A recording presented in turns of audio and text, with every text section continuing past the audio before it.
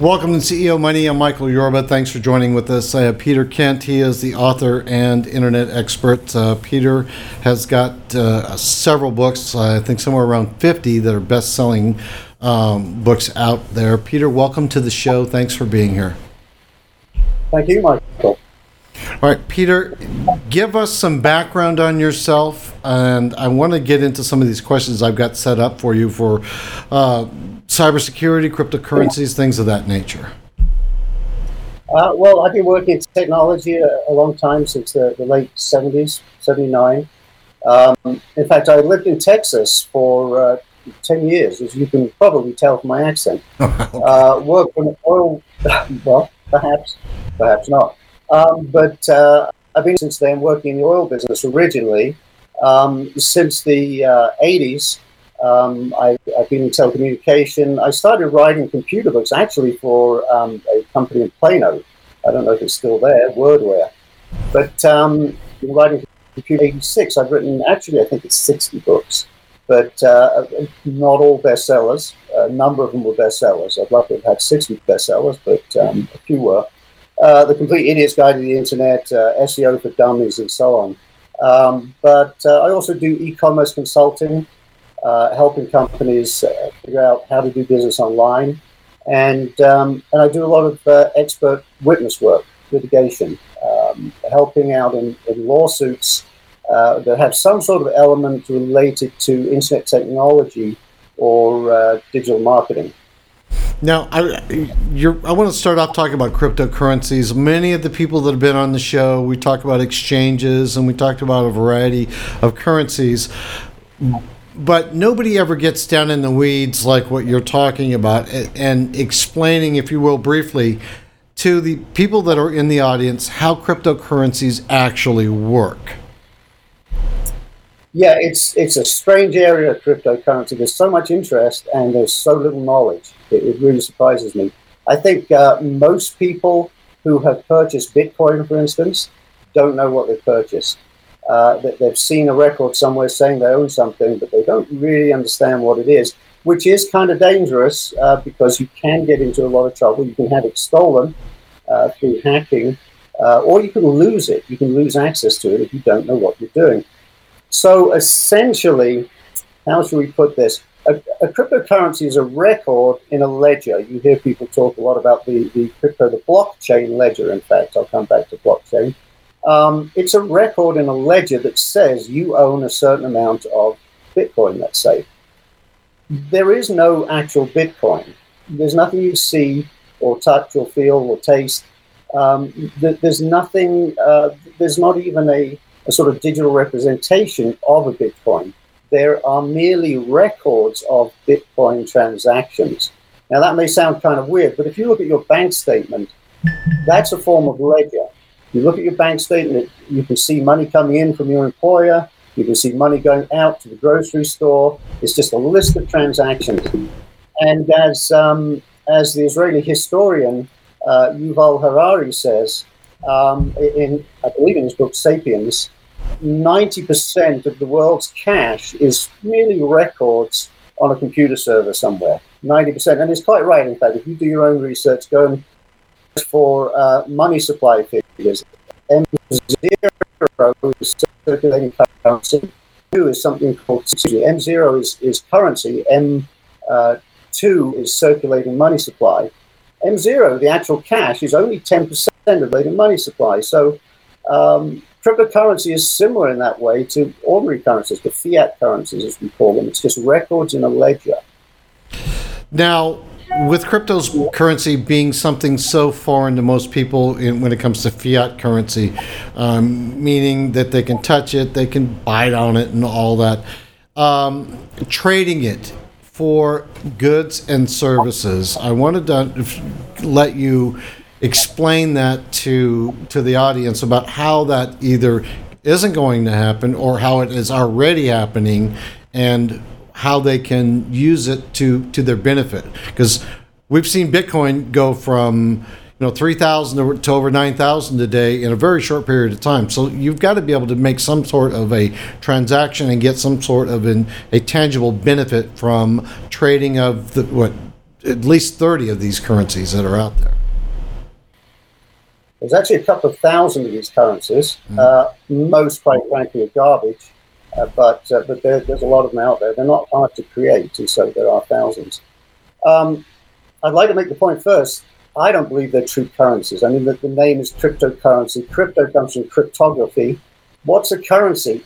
Is a form of money in general use in a particular nation, or it could be an international currency. We might be talking about that later, but it's in general use. And quite frankly, there are very few actual transactions going on with currency for the purpose of purchasing, groceries or whatever. You can go. There are places you can go and use it. You can go to, I believe, Overstock. I know Newegg, the electronics store, online electronics store. You can use Bitcoin there to buy things.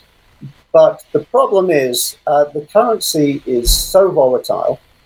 I just called it a currency. Bitcoin is so volatile. It's too volatile to be a true currency. The vast majority of merchants don't want to take Bitcoin for a good or service they provide to you when the price could drop 10% overnight. So it's not a true currency. I think of it as more of an asset. I think of Bitcoin really, it's kind of like digital gold. It's like gold. It's an asset. You don't go into the grocery store and buy groceries with gold, but you use it to store value, to store wealth. And Bitcoin is similar to that, except it's electronic. You can sell it to somebody the other side of the world. So I'm not quite sure of the question. You wanted me to explain how to do transactions, how to send this money to someone else? Well, what I was trying to get to is that in this process of describing Bitcoin, the reason that people are drawn to it is not just because it has an intrinsic value and it can appreciate. That's why people buy it. They don't buy it because they can lose money. But there also is a way to make a transaction and get something from that transaction. It's got to be able to be the value has to transfer into something that people can touch and feel and use on a daily basis versus just a storehouse for value. If it's going to have any kind of continuity to it, anything that's going to last for a while, and that's what I'm trying to get to. Where do you see that part coming into it? So it's not hard to buy and sell Bitcoin or any of these currencies. Right. So there are exchanges. You mentioned exchanges earlier on. So let's talk about Coinbase, for instance. Coinbase is probably the largest exchange in the United States. You can go to Coinbase. You can load your account with dollars. You can do it with a debit card. You can do it with a bank transfer. And then you can buy Bitcoin. In the future, you can reverse the process. You can take Bitcoin sitting in your account and convert it back to dollars. So there are exchanges, many out there, that allow you to transfer the value of your cryptocurrencies from one cryptocurrency to the other, or from a cryptocurrency into a fiat currency. So right now, Bitcoin is really a speculative asset. Let's be honest, most people have bought Bitcoin because they're hoping the price will go up. And of course it has for many. If you happen to buy it in December of 2017, you've lost a lot of money. If you bought it a month ago, 6 weeks ago. But it is an appreciating, hopefully appreciating asset some of the time. Certainly over the history, it's appreciated very well. And so for the moment, it's a speculative investment. More than a currency, but it's not hard to buy and sell it to transfer it back into dollars. Talk to me about Facebook getting into cryptocurrency. What is the game plan there? Why would they do that?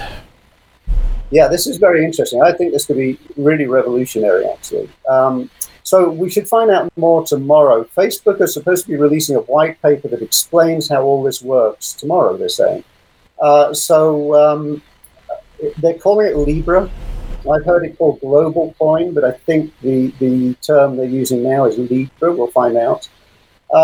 So what is it? It's been called a cryptocurrency. It's not a cryptocurrency, almost certainly not a cryptocurrency in the sense of Bitcoin is a cryptocurrency.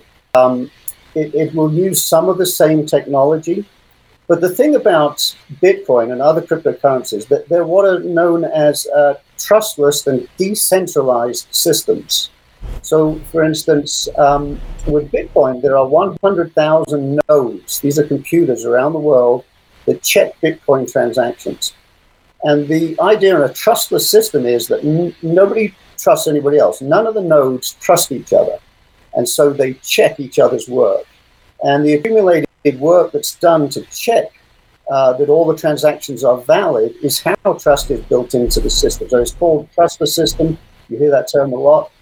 But in a sense, the trust is built into the system. It's trustless in the sense you cannot trust any individual actor. And so it's decentralized. Anybody can set up a node and be part of the process that verifies Bitcoin transactions. Now, with Facebook Libra, it's going to be a very different situation.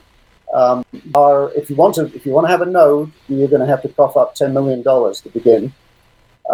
They will have perhaps 100 nodes, 1,000th of the number that Bitcoin has. And these will be big companies. PayPal is involved, MasterCard, Visa, who else? Spotify. There's a whole range of companies already signed up, apparently. And they will be running the transactions. So with cryptocurrency, we hear a lot about the dark web and how you can't trace transactions. There's some not entirely true.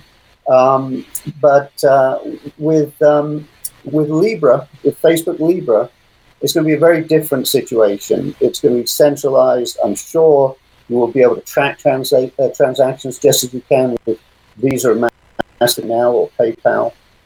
It's not going to be a true cryptocurrency, but it's been called a cryptocurrency by many people, partly because it's going to use the same cryptographic or similar cryptographic technologies, and partly because it's what we call a token. It's a digital representation of money. So that brings in the question that everybody really wants to know: the defining line between a security token and a utility token.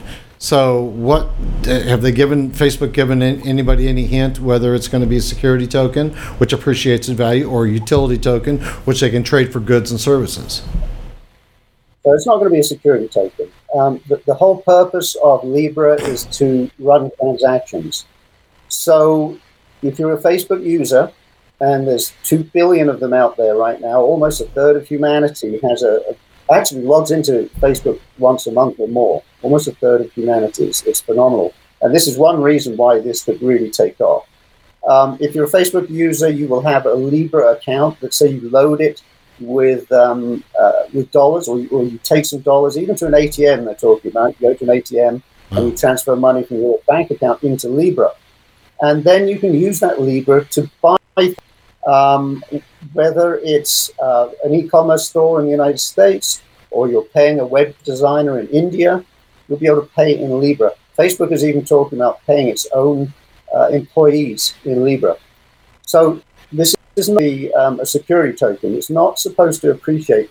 It has to be stable or it won't function. A currency, as I discussed earlier, has to be a stable value or it doesn't function, which is why Bitcoin won't function as a currency right now. So Libra will be what is known in business as a stable coin. And a stable coin is a coin that is pegged to some other commodity or currency. And in this case, it's going to be pegged to a basket of different currencies from around the world. So this is intended to be a global coin. That was the previous name we were hearing before Libra. It's intended to be a world currency that you can use anywhere in the world.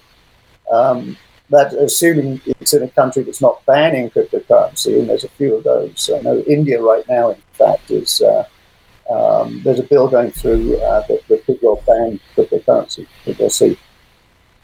All right, Peter, we've come to the end of our show, but I want to invite you to come back on the show. I know we can talk for hours and hours with each other about the nuances going on with cryptocurrencies. We haven't even touched smart contracts, which I want to do with you next time you're on the show, and delve into, now that we broached the subject with each other, then we could delve into some of the nuances with each one of these high-level topics we spoke about today, okay? That'll be great, Michael. Thank you very much. My pleasure. Don't go away. I want to make a couple of introductions to you after the show. All right? Oh, thank you. You're welcome. You've been watching CEO Money with Michael Yorba. Thanks for joining with us. Like us on Facebook, follow us on Twitter, and subscribe to our YouTube channel.